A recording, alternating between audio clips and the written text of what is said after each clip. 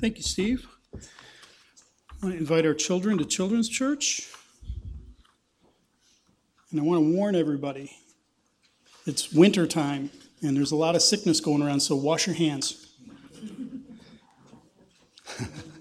Steve gave me a good reminder, don't use the antibacterial stuff, because it kills 99% of the viruses you get on your hands, the bacteria and stuff, right? You don't have to worry about the 99%. That's that one that survives. That's the one that's going to get you. So the better answer is to just wash your hands. When we sang that song and Ramey was saying, the Lord is just pleased to hear us say, you can take it all. Just give me more of Jesus. It reminded me from Luke where Jesus says, fear not, little flock, for it is the Father's good pleasure to give you the kingdom. He delights to give you the kingdom. It makes him happy to give you more of himself. So with that in mind, let's pray and then we'll turn to the word. Lord, we do want that. We want more of you. We want more of Jesus. We want more of the Holy Spirit. We want more of the Father. Lord, this world throws up barricades. It throws up confusion. It throws up lies and offers of other things that try to supplant the joy that we can only find in you. And so, Lord, we cry out, would you give us more of yourself? Please send more of yourself. Help us to see more of yourself. Help us to walk more in line with what you say about who you are. And Lord, in gaining Jesus, we don't lose a thing. Instead of gaining this fallen, broken, deceitful, temporary world, Lord, as we gain Jesus, we gain this world made right when he returns. We gain this world set the way it should be in the new heavens and the new earth. So, Lord, would you give us more of you? Not so that we lose, but so that we gain what infinitely cannot be touched. And thank you for that, Lord. Thank you for the gift of the reminder of singing that song together. Lord, I want to pray especially for our folks who are sick today, those of our congregation who aren't here, who are feeling the cold and flu season kick in. Father, I pray for all of us that you would strengthen us against this illness, that you would help us to war against sickness, which is a product of the fall. It's not a design feature in the world. It is a flaw that we invited in. And so, Lord, would you help us to war against those things and grant healing? Jesus, you said that you would come and you would bring healing. And so we pray for healing for those who aren't with us today. And in some measure, Lord, would you meet with them today and remind them of the grace that they have in Jesus Christ. Lord, we ask that you'd be now with us as we turn to your word. Lord, we need you. We can't grasp all that you have to say to us through natural processes because sin has stained every aspect of our body, every aspect of who we are, reason, will, emotions. We need you, Holy Spirit. So would you set us free? Would you open your word to us, help us to see and to understand so that we would see more of Jesus, so that we would want more of Jesus, and so that we would gain more of Jesus. We ask in his name for his church and for his glory. Amen. So here's where we're at. End of chapter 14. How many chapters are there in the book of Acts? 28. Guess what that means? We're halfway through. Isn't that something? That's math, folks. That's mathematics.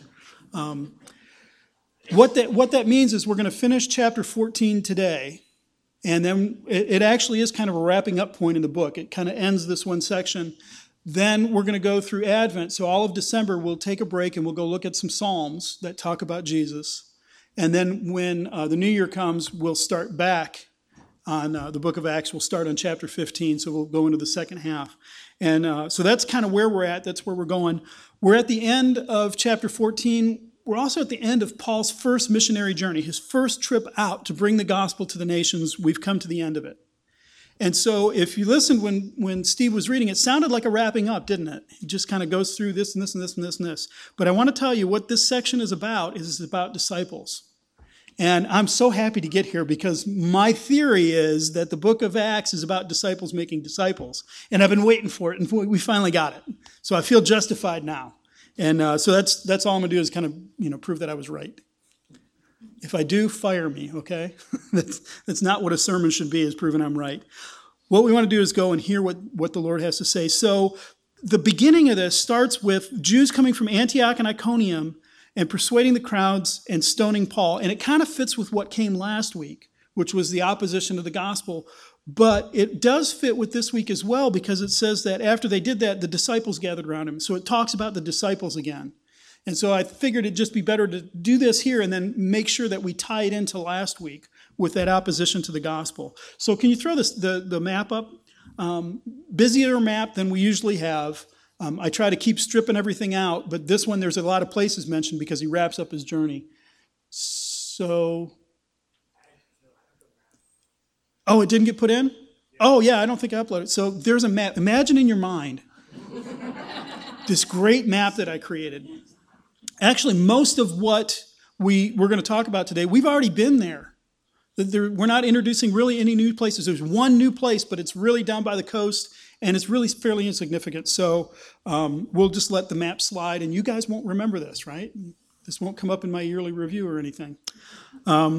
So some Jews come from Antioch and Iconium. Antioch was way on the other side of that dotted line in the map, if you remember that. That's about 60 miles. It's a pretty good hike. And Iconium is a pretty good hike away from Lystra, which is where they're at. So these Jews come and they get there, they persuade the crowds that Paul is a problem, and then they stone him. So does that sound a little bit familiar? Didn't somebody else travel a good distance to go arrest people and throw them in jail because they were believing in Jesus? This is exactly what Paul did when he was heading to Damascus, is he intended to go and grab people who were following Jesus and arrest them. And so that's not unheard of that these Jews would travel that far to oppose Paul. It's not out of line that they would be so angry about his message that they would come after him. And it says they stoned Paul. They persuaded the crowds and they stoned Paul. When it says they stoned Paul, I think it's speaking about the Jews because Romans typically didn't stone people. Early on, when Rome was established, which would have been in the 400 BCs or so, they did stone people. But it fell out of favor. It wasn't something that they typically did. I read one person had said that the military would stone people as well, but there was really no reference, no parameters for it. So as far as I understand it, as I was looking through this, stoning was a fairly Jewish way of punishing somebody.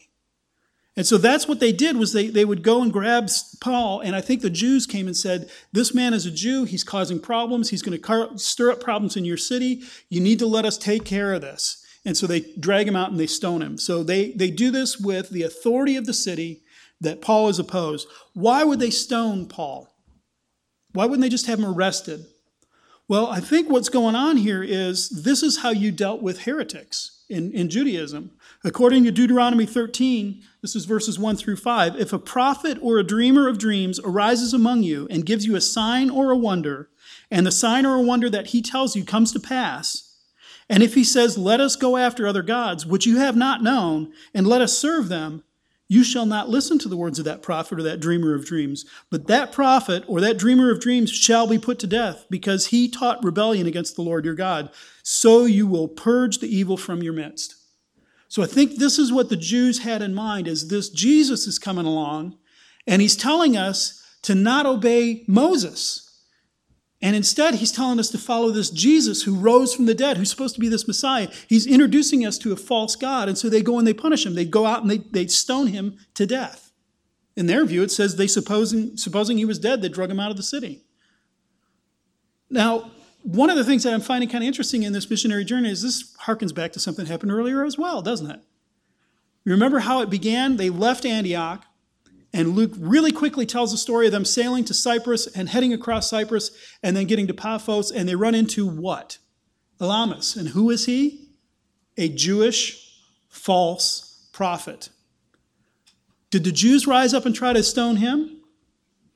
No. He was powerful. He was connected with the proconsul. They didn't bother stoning him, but Paul shows up, and they suppose that he's a false prophet because he's talking about Jesus as the Messiah. And so they decide to stone him instead. They rejected the truth of the gospel. And did Paul base it just on what he thought or his persuasive speech or anything? When we looked at the beginning of chapter 14, his message that he preached, it was all rooted in Scripture. This Scripture proves it. This Scripture proves it. This Scripture proves it. And the people still reject it. And so since they reject him, they take him out and they stone him. Now, it says, supposing he was dead, they drug him out of the city. Was he dead? I used to think he was. I thought this is significant. He's dead and is resurrected. Does it say that? No, I've had to repent.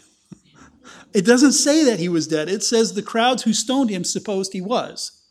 So if he was dead, wow, here's a resurrection that happens. And if he wasn't dead, then oh my gosh, can you imagine what condition he was in after they stone him to the point where he's out? They think he is expired. He must have been in really bad shape.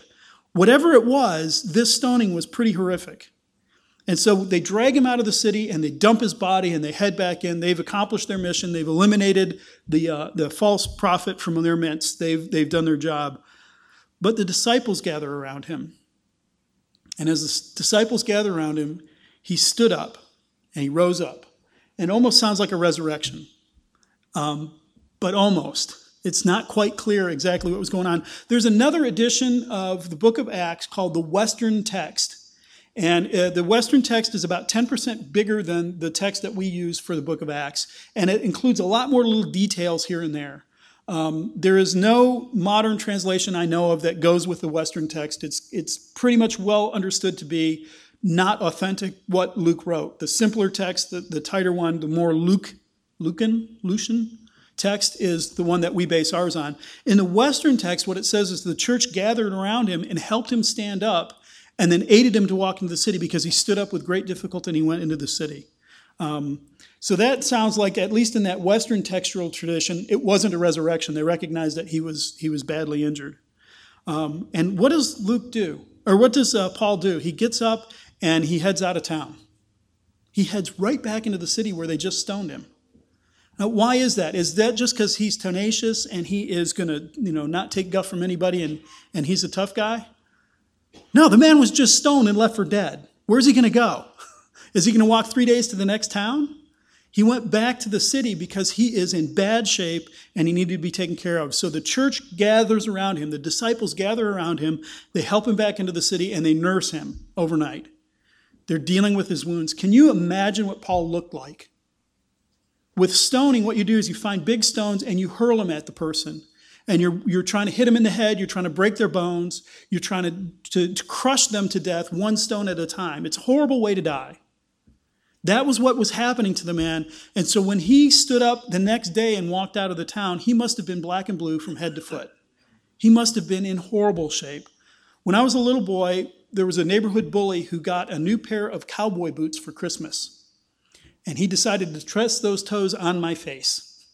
And so he beat me up and kicked me in the face until my face was black and blue. I saw a picture of me. I was black and blue from here up with those cowboy boot things. And I imagine that's what Paul looked like all over, only probably worse because these were stones hitting him. So there's probably lacerations on top of it. He's practically a dead man walking at that point.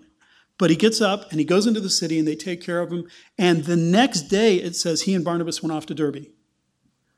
So even though he's been beat up so badly, he walks the next couple of days to get to Derbe. So it says they went off. It doesn't mean that they arrived that same day. It was probably about a 2 or 3 day walk. It was about 30 miles between the two. And so they head off. Notice that Barnabas wasn't stoned. Barnabas wasn't even mentioned until they leave. Why is that? Probably because he wasn't around. He was probably doing something else. Maybe he was talking to some disciples and get ready for the next part of the journey. Because you didn't just get up and go. Like we hop in the car and drive to the next city over. No big deal, right? This was a 3 day walk. You didn't just get up and go. You had to prepare. So maybe Barnabas is getting stuff ready for that. Whatever it was, what we know from previous parts of this section is Paul was the primary speaker. You remember last week they wanted to offer sacrifices to him, thinking he was the prime speaker. They called Barnabas Zeus, and they referred to Paul as Hermes, the speaker of the group. They thought that's who he was. So he was probably the primary speaker, so that's why they go after him. And so that's what happens is he's stoned and he's left for dead, but the disciples gather around him and he rises up and he leaves the next day, takes off, and he goes to Derbe. So when he gets to Derbe, what does he do? It says, when they preached the gospel to that city and had made many disciples, they returned to Lystra and to Iconium and to Antioch. So Paul goes into the city and he's preaching. Don't forget, this man, have you ever gotten a bruise and then it doesn't really show up for a couple of days? Or you get a bruise and it's there and then it gets worse after a couple of days. As it's healing, the broken blood vessels begin to darken and stuff. I imagine by the time he got to Derbe, he looked horrible. He would have been severely beaten. And so when he gets there, he begins to preach the gospel. He's telling people about Jesus. Picture the impact of that. Why do you look like that? You've been stoned and you're still here talking about it? Paul is coming in and he's physically demonstrating to them the value of knowing Christ. It's worth being stoned nearly to death. And it's worth it to me to then come and tell you about it. So he's got not only his powerful words that we heard earlier, now he's got this physical representation of this is the cost of discipleship and it's worth every penny. And what's the result of that? They had made many disciples. They didn't just get a couple. They had made many disciples in Derbe. And now what happens is Luke kicks the narrative into high gear and we just kind of fly. After they had made many disciples, they returned to Lystra, then to Iconium, then to Antioch. That was probably a week and a half, 2 weeks worth of travel. But they fly right through it because Luke is wrapping up his story. But he wants to remind us of where they're going. So if you remember the map, Lystra and Derbe were kind of down on that side. And it would have made sense if Paul was in a big hurry to get home. He could have just continued in that direction. He could have continued east and wound up in Tarsus, his own home. Would have been right along that same road. He could have gone to Tarsus. He could have healed, he could have recuperated, and then it wasn't that long of a trip from Tarsus around the horn of the corner of the Mediterranean Sea back to Antioch. He could have continued overland, but he didn't. Where did he go? He went back exactly the same route he had come. And I don't think it's accidental that Luke points out that the Jews came from Antioch and Iconium, and that Paul traveled from Iconium back to Antioch. In the face of the opposition, he's going back to visit the disciples. He's going back to visit the people he had left behind. So verse 22 says that he did that journey, strengthening the souls of the disciples, encouraging them to continue in the faith. So that was his point was not, how fast can I get home? His point was, I have gone through these cities, I have preached the gospel, and these folks need to be encouraged because they're going to face opposition as well. And so he goes back. His mission is not complete simply to make convert converts. His commission is make disciples. And so he wants to go back and connect with those disciples, those people who have said, I'm trusting Jesus. Jesus is my master. He has shown me the way to eternal life, and I'm going to walk in life according to his plan. That's a disciple and a master relationship. And now he wants to go back into those people that he told about Jesus and say, continue on in that. He encourages them to continue in the faith. And sometimes when we hear the word the faith, I don't know if you ever hear it, maybe it's more of a technical term. Often it's thought of as a body of doctrine, the faith. These truths that we believe is sometimes referred to the faith. Or a church tradition might be referred to as a faith. None of that really exists at this point. When he talks about encouraging them to continue in the faith, he's saying to them, opposition is going to come. Continue to trust in Jesus. Continue to believe in Jesus. Put your hope in him and don't move. And so he's strengthening them and he's encouraging them to continue in that way. And he says, and this I think really is the heart of this section, he says that through many tribulations we must enter the kingdom of God. Through many tribulations we must enter the kingdom of God. Now at this point he may have been healed.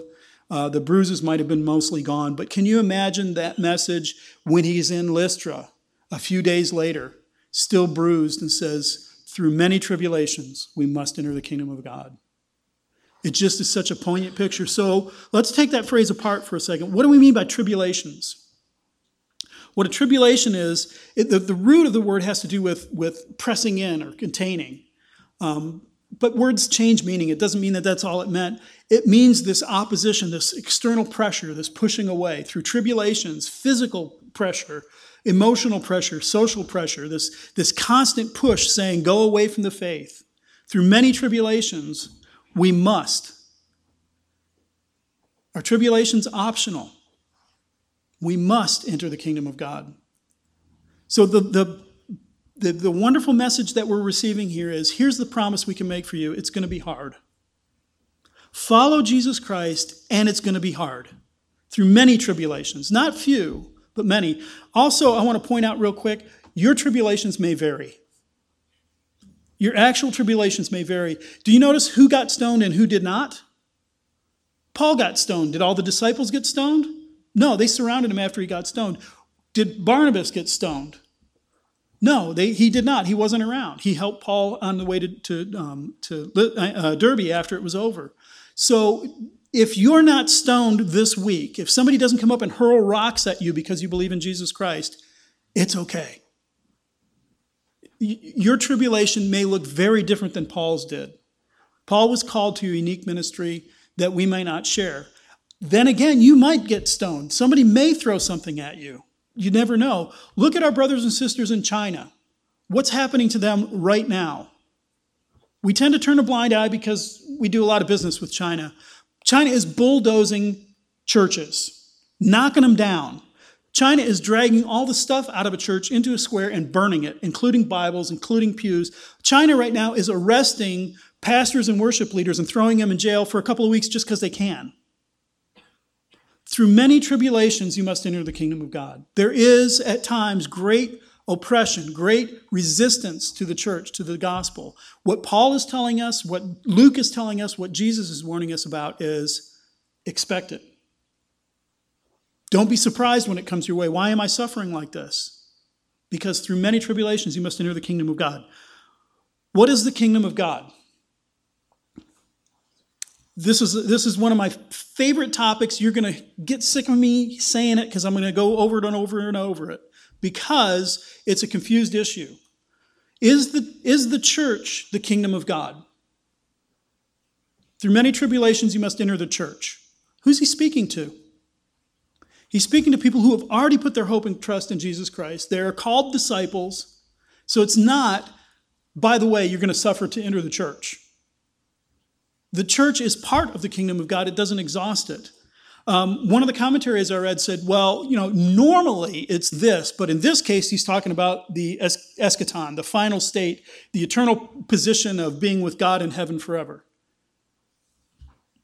Anybody see that here? I'm not getting any of that. So I'm thinking, well, then what is the kingdom of God? What the kingdom of God is God's sovereign rule upon this earth. It is coming into alignment with what God actually wants to be happening on this earth, not what sin is producing on this earth. So the kingdom of God is God's authority here.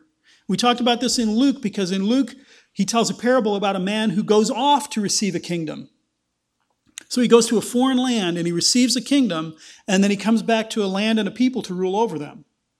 So if kingdom is a rule of people, a church, a geographical area, then why did he go away to receive the kingdom? He was already standing in it. What he received was the authority to rule over those things. So that's what I think the kingdom of God means. Why is it then that we will face much tribulation to enter the kingdom of God? To come under God's sovereign rule, to say God actually is accomplishing something in this world. Why is it that we would face such huge tribulation? For us to do that. It's not like we have to burn the city down in order to come in there. What we have to do is we have to submit to the real truth that Jesus died for our sins and that God really is sovereign, and that's where our hope is. The reason that we face such tribulation is because there's three enemies that the Bible speaks of that hate this idea. The first one is Satan. Satan is actually opposed to people becoming followers of Jesus Christ. Now, I want to reassure you that he doesn't care a rip about you. It's nothing personal against you. It's personal between he and God. That's not good news, folks, because he doesn't care what happens to you. He really doesn't care. All he wants to do is make sure that God loses. And so he's going to oppose God. He's opposed to you coming into God's kingdom. And he doesn't care how you do it. It's not like he wants your soul so he can torment you in hell. He's going to be tormented in hell as well. He just wants to make sure you don't go. So you've got Satan as this opponent saying, I don't want you to go into the kingdom of God, period. Now, Satan is a fallen angel. He's a created being. He does not share with God ubiquity. $8 seminary word, right? Ubiquity, omnipresence. Satan is not everywhere in the world all at the same time. Only God is present throughout all of creation. There's no place we can go from him. Satan has to be in one location at one time. Now, he's a spiritual being, so he doesn't have the restriction of having to travel a distance and it takes a while to get there. He can move between places, but he can't be at two places at once. So Satan might not be your opponent. He may not be the spirit that's opposing you entering the kingdom. It's okay. He's got plenty of minions. There are a number of angels that fell with him, and he will dispatch one of them to oppose you. So that's the first enemy you face. But what if they're all busy? What if they, got something major going on and they're all busy?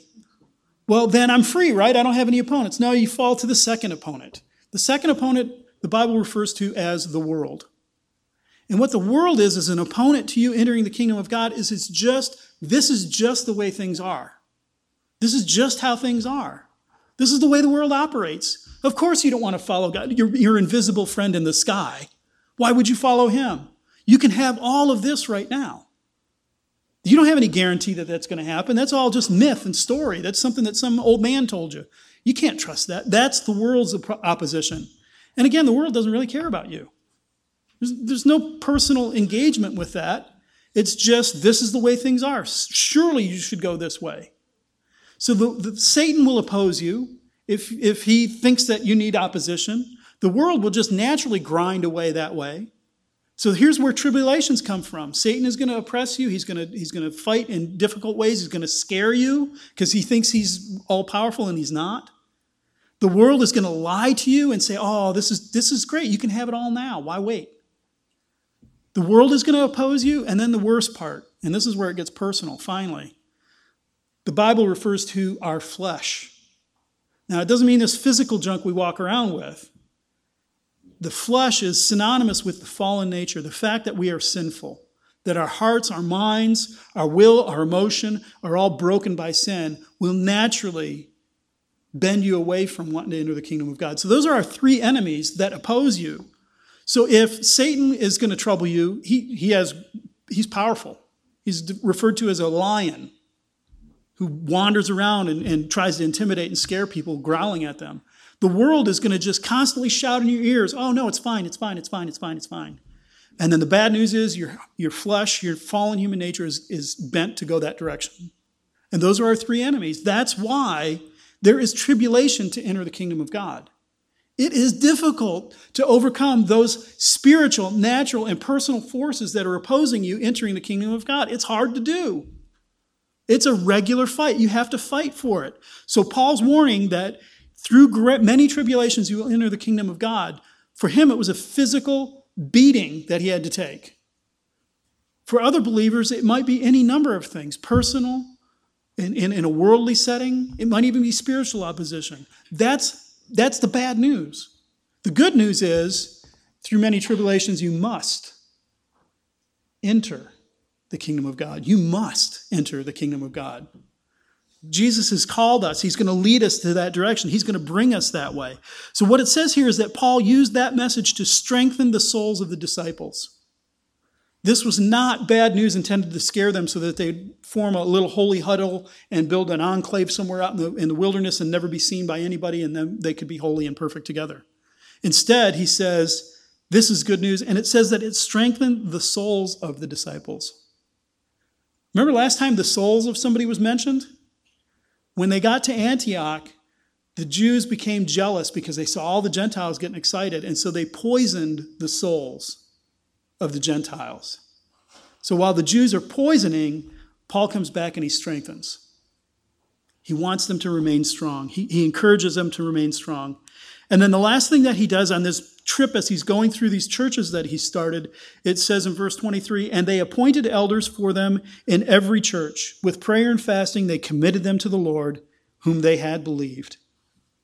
So they go back and they encourage them with these words, they strengthen with them words, and then they appoint elders. Now, a little side note here on church polity. Polity is a fancy word for saying how does a church rule itself. There's three basic, if you boil them down, there's three basic approaches to how a church rules itself. The first one is called congregationalism. And that's where the congregation is part of the leadership and is involved in the leadership of the church. The people are asked for input. The people are engaged in, involved in the decisions that the church makes. The second one is called Presbyterianism, and it comes from that word for elder here. The word elder in Greek is presbytos, and what it means is old person, old man. But a presbyter, in a Presbyterian setting, the congregation isn't really part of the leadership. The elders lead. The elders make the decisions. And in classic Presbyterianism, you'd get a group of elders with another group of elders, and so you'd get a regional group of elders together who would make decisions and decide how a church is doing and that kind of stuff. So they're part of the church, but they're not engaged with the congregation. And then the last one is called hierarchicalism. Try to say that. Use that in a sentence today 3 times. Hierarchical. And what that means is there's the church, and there's a pastor, and then over these churches is somebody called a bishop, and then over these bishops is somebody called a cardinal, and then in some traditions there's somebody over the cardinals called the pope. So that's a hierarchical view. What do we see here? Well, as a hierarchical person, I would look at this and go, Paul appointed elders. This is obviously hierarchical. Paul is acting as the cardinal over this area, and he's appointing bishops to be in these churches. So obviously it's hierarchical, right? Or as a Presbyterian, I look at it and go, no, the word is presbytos. He's appointing elders in the churches. So this is the presbytery getting together and appointing these men to be elders in the churches. So us poor Congregationalists, we're left out in the cold on this, aren't we? Oh, man. We got to abandon Congregationalism. I want to propose a vote to disband the congregational part of our Constitution. No, what do we do as a Congregationalist? How do I read this? Well, hold on for a second. How old are these churches? Months? Are they prepared? Are these new believers, these people who have just heard about the faith they have in Jesus Christ, who, by the way, don't have a stitch of the New Testament written for them yet, are they prepared? Are they equipped? Are they fitted to appoint elders in their churches? Paul hasn't written 1 Timothy where he says this is the qualification of an elder. It hasn't happened yet. So Paul comes in and he says, okay, I want to be careful with this. I want to appoint men who are qualified for this. And so he appoints elders. Did he have to come back and reappoint elders every single time? Did he come back once a year and say, okay, you're still an elder, you're not? He did this for these brand new fledgling churches. When we helped plant a church in Illinois, we didn't start by having the congregation vote on elders. What we had was a steering committee, a group of people who were overseeing the planting of this church. And we were part of the steering committee. And then when the church began to stand up, they said, okay, well, you will be elders. And so we had a similar thing, and it's fully congregational. But the congregation wasn't ready at that point to do it because we hadn't really put the church together. So where do you start, chicken or egg, elder or congregation? Now they're doing congregationalism, but at some point you've got to start congregationalism. So my point here is you can read any of those. Pick your favorite church polity and you can find it there. The Bible is frustratingly unclear about church polity. It doesn't nail it down for us. And I think part of the reason is there's places where each one might make the most sense. And so it's just not that important. So we're going to stick with congregationalism. Is that all right if we do that? You have a voice in this, by the way. Congregational, you can choose this. So we're just going to go ahead and continue that. Now, what we mean by congregationalism, real quick, is we mean that you're part, if you're a church member, if you're a member of this church, you're part of the leadership team. And you exercise your leadership role in this church 3 ways. By approving a yearly church budget, which we will do in a couple of weeks. So you'll be getting one in the mail. And you need to review it and be ready for that because this is part of your leadership role in this church. You regularly, every year, you're going to reaffirm the elders and the deacons. So we'll put a slate of elders and deacons before them. And you exercise your leadership by looking at these men and women and say, yes, these people are qualified for this office. And I want them to be our leaders. I want them to be the ones who are leading this congregation. And finally, by hiring and firing me.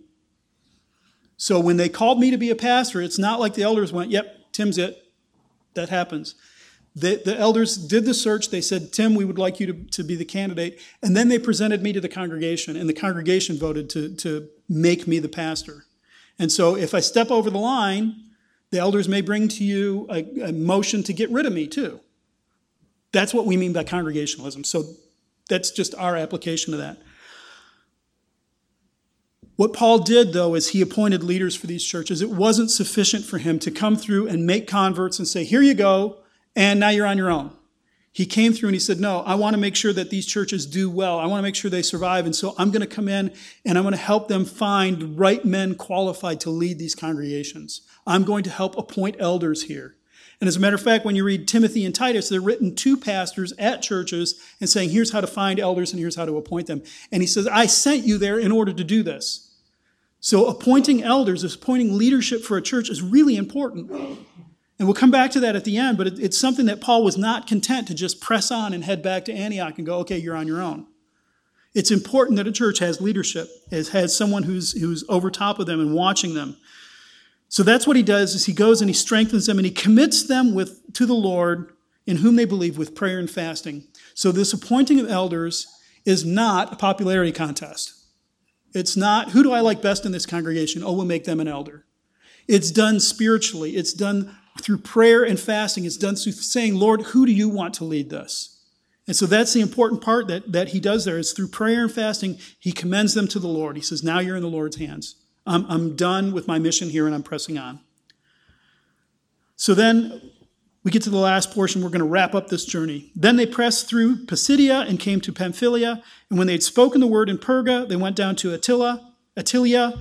And from there they sailed to Antioch. And when they had commended to they sailed to Antioch, where they had been commended to the grace of God for the work they had fulfilled. So what happens is they go back through those churches, they go back down to the coast, right where they landed, north of Cyprus, and then they hand to this other little city called Attalia. And guess what? It doesn't really matter. It was a port city. There's nothing significant about it. That was a place to sail out. They sail from Attalia back to Antioch, where they were commended to the grace of God for the work that they had fulfilled. So do you remember the story at Antioch? The church was gathered. They were praying. They were fasting. There were prophets and teachers. And the Holy Spirit said, grab Paul, grab Barnabas, set them aside. I'm going to send them out on a mission. And now they return back to that church. They gather together and they tell them about what God had done. And the important thing here is it says they were commended to the grace of God for the work they had fulfilled. The work they had fulfilled. And how did they fulfill this work? By the grace of God. And you remember what the grace of God is. The grace of God is God's unmerited favor on us. God saying, I have decided to put my favor on Paul and Barnabas so that they could go and do this work. It's not because they were super great people who were just wonderful and the only ones that could do it. They did it. They succeeded because God's grace rested on them, because his favor rested on them, because he said, I love Paul and Barnabas. I'm going to be with them in their journey. So they did that, and because the grace of God was there, they fulfilled their work. Whatever they were commissioned to do, they completed it. In that short little journey, just around that one little part of the center part of Turkey, they completed it. And when they arrived and gathered the church together, they declared all that God had done with them and how he had opened a door of faith to the Gentiles. So this is huge. Remember what Antioch looked like? Do you remember when we talked about that? There were people from Cyprus and Cyrene. There were Jews from Antioch who lived there. There were Gentiles from all around the region. Cyprus is that island they were just on. Cyrene is modern-day Tripoli. So we had people from northern Africa, from an island off the coast of Turkey, and natives to the area, which is modern-day Syria, all in this church together. And when they come in, they say, we got great news. God has opened the door of faith to the Gentiles. God is welcoming the Gentiles in. The nations are coming in. Does that sound at all familiar? Jesus, at the beginning of the book of Acts, told his disciples, you will be my witnesses in Jerusalem, Judea, Samaria, and to the uttermost parts of the earth. They're moving into the uttermost parts of the earth. And Jesus says, you'll be my witnesses, and those people are now coming in. He has opened a door of faith to them. They're beginning to come in. This is exactly what Jesus had said would happen. There's no surprise here. And so it is delightful to them that they're able to do this, that they're able to bring in the Gentiles. And then verse 28, and they spent no little time with the disciples. The church is the disciples. And that phrase, I love that phrase, no little time. That's called a litotes, literary phrase called litotes. And a litotes is the way to say something positive by saying it's not the negative. So, for example, we would say, not bad. That's a litotes. It's not bad. What does that mean? Well, it means it's good. It's not bad, it's good. Or where you say, you won't be sorry. You're negating being sorry. You're saying that's not what's going to happen. So what it means is you're going to be glad. Or it's not uncommon to use Elidites. And it means it's common. So that's one of the quirks of Paul's writing is he loves to do this. And he'll do this a couple more times. And I kind of nerded out on that a little bit. I know, I'm sorry. But I just thought it was really cool that this is something, it's one of those signature styles of Luke in his writing. It's his personality coming through as he writes. You don't see other people doing this so much, but you see Paul will do it a handful of times. So that's what's going on is he says he didn't spend a little time with them. In other words, they spent a lot of time together. So that was the mission. That is the completion of Paul's mission. This week I was reading through 1 Chronicles. You know how 1 Chronicles begins? Anybody remember that? Genealogies. Lots of genealogies.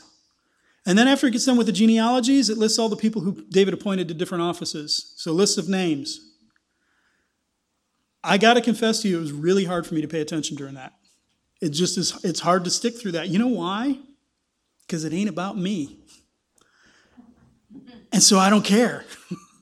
It's hard for me to pay attention when it ain't about me. What's going on in genealogies? What's going on in these David appointed all of these people? What's happening there? Who's the star of the show? Is it the people? Some of those names you will never hear again in the rest of the Bible. Who's the star of the show? It's about God. God said he would be faithful to his people. And look at this genealogy. This name, who I will never hear of again, was an actual physical human being who walked on this planet. He had a history, he had a family, he had hopes for the future. He built a farm, he had sheep. He did whatever he did. He was an actual, real human being. And I just glazed my eyes right over him. It ain't about me. But it is God. It's about God being faithful to this person who we won't hear of again. And so that's why sometimes when you get to that part of the Bible, it's easy to glaze over. We just went through this missionary journey about a bunch of places that you'll never see. And does anybody care? Anybody tune out? Anybody lose? Come on, be honest. Did your mind wander? Okay, what I want to tell you right now is now it's about you. Okay? This is where if you weren't paying attention now, I'm going to talk about you. So come on back. Pay attention because now we're going to talk about us. And so it gets personal here. One of the things that happened was they made disciples, and we are disciples. So what we hear about making disciples here, this part's going to apply to us. It's really important for us to get this because this involves us. Now, as a side note, are we talking still about God? Yeah, who made the disciples? Who opened the door of faith to the Gentiles? Jesus did that. So it's still about him, but this is where we come into involvement. So here's three things. Verses 21, 22, and 23 all say something about disciples. The word disciple is used 4 times in this short section. It's used over and over again. And up to the point in the Bible, up to this point in Luke, it has been used, I think, once, maybe twice. And then all of a sudden we get 4 of them clumped together. Luke's got a point here. So listen to what happens.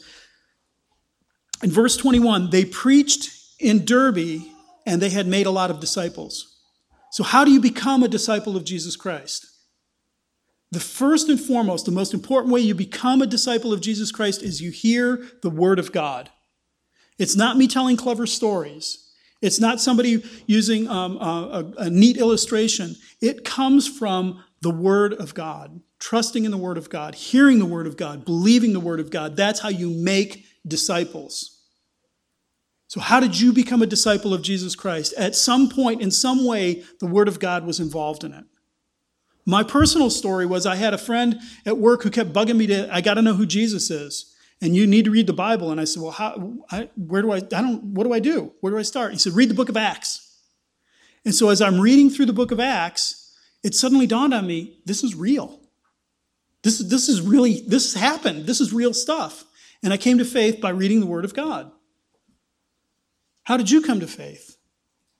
The Word of God was involved somewhere in there. The important part about this is the Word of God makes disciples. As Paul preached, he preached about Jesus. He preached from the Scriptures. He preached to them who Jesus was, and that's what it means to become a disciple. Disciples are made by the preaching of the Word of God. Verse 22, he strengthened them and he encouraged them. Here's the thing, is disciples are made by the Word of God, but to remain a disciple, to keep on discipling, You need to be strengthened and you need to be encouraged. So Paul didn't go to these cities and then go to every individual home of every individual person and talk to them individually and say, this is how I can strengthen and encourage you. What he did is when they gathered again, he spoke to the whole church together. That's what we see when he did at Antioch. It's reasonable to assume that's what he did in Iconium, in Lystra, in Antioch, in Pamphylia. In all those areas, he gathered the church together and he encouraged them. The point is, you can't be a Christian alone for very long. Now, I'm preaching to the choir because you're all in church this morning, and those who aren't probably are sick. But it's important to remember that we need each other in this process. It's really easy when you become discouraged to not encourage yourself. It's really easy when you become weak to not strengthen yourself. But if you're part of a community, if you're part of a group of people, then you've got others who are going to stand beside you and encourage and strengthen you and tell you about how Jesus is working in their life and how their prayer life is really impactful and how they've really been enjoying reading the Word. And you go, there's hope for me, even when I'm in this dry spell. And one of the problems is in America right now, we have a problem of loneliness. And one of the reasons I think we have a problem of loneliness is because church is not a central part of American culture. Even liberal, non-believing church that denies miracles is not a part of the central part of who we are anymore. And the great thing about church is we gather together and we have one thing in common, don't we? We are disciples of Jesus Christ. And we have a whole bunch we have uncommon. I want to do a Lidotes at that point, but I can't think of one. We have a whole bunch that separates us as well. We have different income levels, different historical backgrounds. We believe in different political issues and all these things. And yet we come together and there's something common to our core, something that draws us together so that we can experience other people from different places and different times. The church has a central place there. Friday in the New York Times, there was an op-ed written by Arthur Brooks, and it's called How Loneliness is Tearing America Apart. And just want to quote a couple of things that he talks about in it. He says, according to a recent large-scale survey from the healthcare provider Cigna, most Americans suffer from strong feelings of loneliness and a lack of significance in their relationships. Nearly half say they sometimes or always feel alone or left out. 13% of Americans say that 0 people know them well. The survey, which charts socialization using a common measure known as the UCLA loneliness scale, shows that loneliness is worse in each successive generation. In this huge, populous, and increasingly city-centered world, we're lonely. We're isolated. We're cut off. I think part of the problem is social media. We can diagnose that later. He continues on. Arthur Brooks continues on. He cites a book by Ben Sass called Them. And it's a recent book that Sass produced. And Arthur Brooks says, Sass worries even more, however, that about a pervasive feeling of homelessness. Too many Americans don't have a place they think of as home, a thick community in which people know and look out for one another and invest in relationships that are not transient. To adopt a phrase coined in Sports Illustrated, one might say we increasingly lack that, quote, hometown gym on a Friday night feeling. So the idea is, what Ben Sass is saying in his book is we lack thick communities. Our communities are paper thin. There's no depth of relationship. There's no knowing my neighbor is suffering right now, so let me go help my neighbor. There's waving at each other while you're at the post office box, the cluster box outside. But there's no depth to it. And so he points to this hometown gym on a Friday night kind of feeling where you're sitting there and talking about, how's it going? What's going on with your car? I heard you were having car problems. You ever say that to your neighbor? You might not even know they have a car. Do they have a car? What do they drive? I don't even know what they drive. So Brooks goes on, he says, Sass told me, he talked with Ben Sass, he says, Sass told me that moving back home and joining a gym on Friday aren't actually the point. Rather, the trick is learning to intentionally invest in the places where we actually live. So it doesn't mean I want you all to move back home and join a gym and hang out on Friday nights. If you go to the gym, that's good. I don't. But the idea is investing in the community you find yourself in. Making the community a thick community because you're making it thick, not because somebody else is approaching you and chasing you down on that. It's about the neighbor I choose to be in the community I wind up calling my home. Now, what they didn't mention in this article, and I think Ben Sass does mention it, is church is a primary place that can happen. And that ties into strengthening and encouraging the disciples. Is in our culture, remember the three enemies? The second enemy was the world. Our culture is driving us to loneliness, driving us to isolation, driving us to being independent of everybody else. I can stream whatever I want on television. I don't have to go to a movie theater. I can read my social media stream and get just the news that I like. And I become isolated and siloed in this thing. But church is an opportunity to draw us together and draw us into what we would call a thick community. But don't look at me to make that happen. Don't look at your elders to make that happen. You know how that happens? We do that. We draw together. We look out for each other. We encourage each other. We strengthen each other. That's how we do it, is you do it. I do it. The person sitting next to you in the chair does it.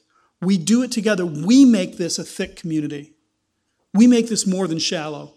More than just a place to stop and wave and pass niceties to each other. We have so much more to offer than a gym on Friday night.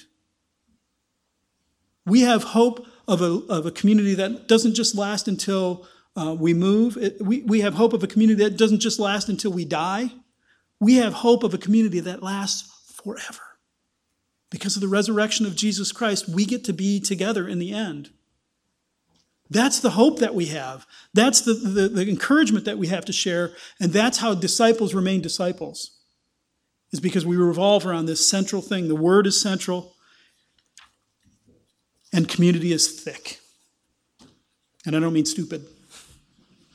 Thick as a brick. Have you ever heard that? Never mind. Now I've poisoned you. It means thick as in rich, as in depth. And then finally, what's the last thing they do? In verse 23... it says that Paul went back through those churches and appointed elders, and then through prayer and fasting committed them to the Lord. So one of the ways that this community, this thick community, is going to work, is going to continue to make disciples, is going to continue to strengthen and encourage disciples, is if there's a layer of leadership. Elders are not dispensable parts of church, nor are they the central part of the church. They're not the most important thing. Their role is to equip and to encourage the church. You can't really have a New Testament church if you don't have some form of elders, some form of a leading group of people who are overseeing your church. If that's dispensed with, you're in trouble. And I have seen small home church groups that say, well, we don't have a pastor, we don't have elders. We just kind of get together and sing and share. And that sounds great. It sounds really super spiritual. It's not New Testament. Paul went back and appointed elders. And the thing is, when eldership is done right, the elders are a blessing to you. Because they're overseeing, what the Bible says is that your elders will give an account for your soul. That's a huge burden on an elder to say, everybody in my congregation, I'm going to have to stand before Jesus and explain why they are the way they are. I have to give an account for what I did to help them. That's an intimidating thing, so that's why a lot of people don't want to be elders. But look at it from your perspective. You have someone who cares, who watches over you, and who will give an account for your soul. Isn't that great? Somebody cares that much about you. God has appointed this office called elder to watch over you, to help you, to strengthen you, to encourage you, to help you grow as a disciple. And he will not let those people off easy. He will ask an accounting, how did you do with these folks? That's the exact message that you get from the Old Testament. When God is mad at Israel, he says, your shepherds abused the flock. They took the milk, they took the wool for their own gain, and they didn't care what happened to the sheep. And so he judges them. So the idea that an elder is going to give an account for your soul means that Jesus is that invested in you. He cares that much about you, is that he will hold those who watch over you to account. It's not healthy. It's not good to be out away from the authority, the leadership, the rule of an elder. It's not good for you. It's not good for me to not have somebody over me watching me. Remember Bob Burris? He preached a couple weeks ago. When Taft Avenue let him go, his first thought was, how do I get under the authority of some elders? It terrified him to be cut loose. You would think he would just go, oh, hey, I'm free. I'm going to take a break. He wanted to hurry up and find a church to plug in and to get under the authority of some elders. Because it was scary to be cut loose, to be that sheep that can wander off. So that's the picture of the elders that we get. The disciples. Disciples are made by the Word of God. They're made by the preaching, by the teaching, by the study, by the exposition of the Word of God. But disciples need to be strengthened and need to be encouraged to remain disciples. And one of the ways that God does that is he gives elders to the church and commits you to the Lord. To commit you to the Lord. To hand you over. He doesn't hand you over to me. He hands you over to himself. And so your elders are looking over you and saying, let's encourage them. Let's commit them to the Lord through prayer and fasting. It's a spiritual endeavor that we do. It's part of our biggest call as elders in this church is to pray regularly for you. So know that God loves you so much. He has put somebody over you who he will hold account. He loves you so much that he's appointed somebody and he said, you make sure you pray for these people. He loves you so much that he said, I want you to regularly encourage and strengthen these folks. And he loves you so much, he has given you the word. He's given you his Bible, and he says, use that to strengthen and encourage them. Draw them closer to me. You see, I said this is about you. It's about you. This is great news for y'all. This is what God is going to do for you. This is what he has done for you. It's what he can continue to do for you. And where we're going next is we're going to look at the Psalms. And we're going to hear about Jesus who came for you. And that promise of why he came for you. What did he come to do for you? And why did he show up? So that's where we go next, is in our Advent season, looking at the Advent Psalms of Christ. The Psalms, I picked 4 Psalms that really spoke clearly, the most clearly about who Jesus is. So with that in mind, let's pray. Lord, Paul committed the churches that he had helped start to you. Put them in your hands, gave them over to you to say you rule over them. And he did it through prayer and fasting. And so, Lord, may we also remember to pray. And Lord, would you lead us to fast for more of you? That you would lead, that you would oversee, that you would guide and guard us. And Lord, I confess I need encouragement and I need strength. And Lord, having read that article from the New York Times about loneliness and isolation in America, I confess to you, I feel it in my own heart. I feel that same desire to isolate, to be alone, and to not engage with strangers. Part of it's my natural shyness, introversion. But Lord, also I think there's an aspect to it that's being poisoned by a culture that is embracing increased loneliness. So Lord, would you help me, cause me to be more outgoing and to engage. And Lord, would you make us a thick community, a community who loves and encourages each other. Lord, I want to pray for this congregation as it's congregationally ruled, and we're coming up to a time to affirm our elders and deacons, to recommit our leadership. Lord, would you lead us as a group to select the leaders who will lead us as a group. And Lord, I don't want to take that for granted, to think that it just happens. Lord, would you make it happen in us so that we would be committed to you and so that we would trust in you. And Lord, again, I pray, please make us a thick community, a rich community, a community of care and engagement, a generous community, a loving community. Fill us with the grace of God so that we might fulfill the calling to which we've been called. And we ask these things in Christ's name. Amen.